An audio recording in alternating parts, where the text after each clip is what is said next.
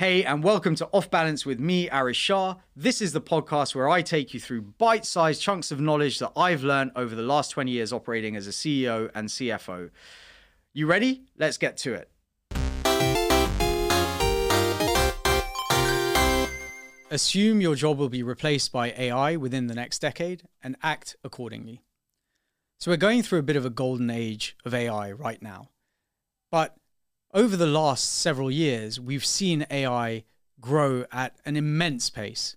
It went from being able to beat chess masters to then being able to beat Go masters to today where we have things like ChatGPT and Dalle able to provide conversational AI and even generate images for you. The reality is that AI has infiltrated many products and services that you wouldn't even be aware of.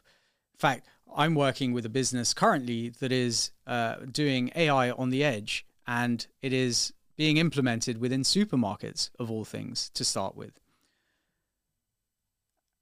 As someone that is working in any sector, you need to think about what parts of your role are going to be replaced by AI.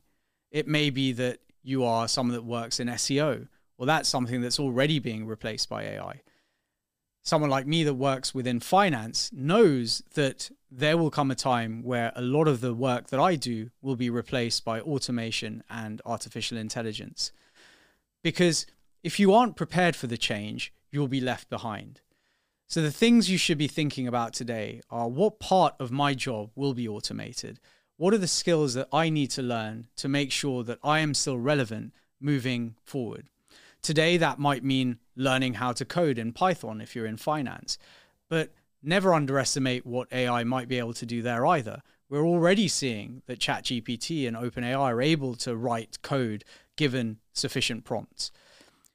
So think about the parts of your role that are going to get automated away and think about how you can upskill yourself so that you are more relevant in the future. And one of the things that I'm very bullish on is that creativity will be one of the things that'll be most essential in this coming 10 years. And that's because creativity is very hard to replicate. But anything that is process-driven will be automated. Anything that has a set of rules around it, AI can learn from. So what are the things that it can't learn? And how can you capitalize on those things to make sure that you are relevant not only today, but 10 years from now?